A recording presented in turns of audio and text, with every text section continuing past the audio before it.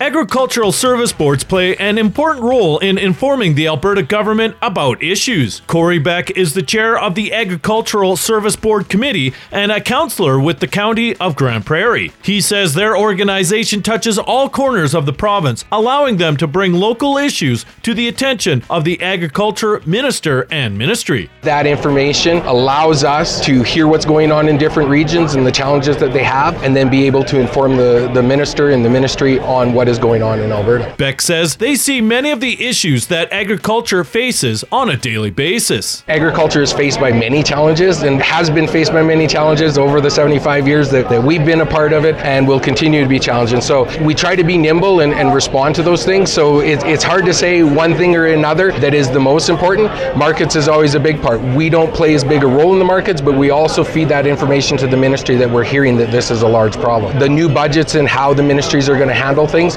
are always going to be challenges, and we can grow through that as partners with the province. He says their annual gathering, which took place in January in Banff, allows them to set priorities, which then they take to the province. It is important to us because this is the one time a year that we gather feedback from our members through a resolution process, and we make those decisions on the floor through the resolution process as to what we're going to inform the Minister of what's going on within agriculture as ASBC. Rural Roots Canada is excited to be holding another series of Ag Days throughout Alberta, Saskatchewan, and BC this year. These days provide speakers, tours, and demonstrations while raising money for local nonprofits. The next event is in Grande Prairie at Saskatoon Lake Hall on June 23rd. Rural Roots Canada, investing in local communities. More on this story and Ag Days, go to ruralrootscanada.com. For Rural Roots Canada, I'm Eric Smith.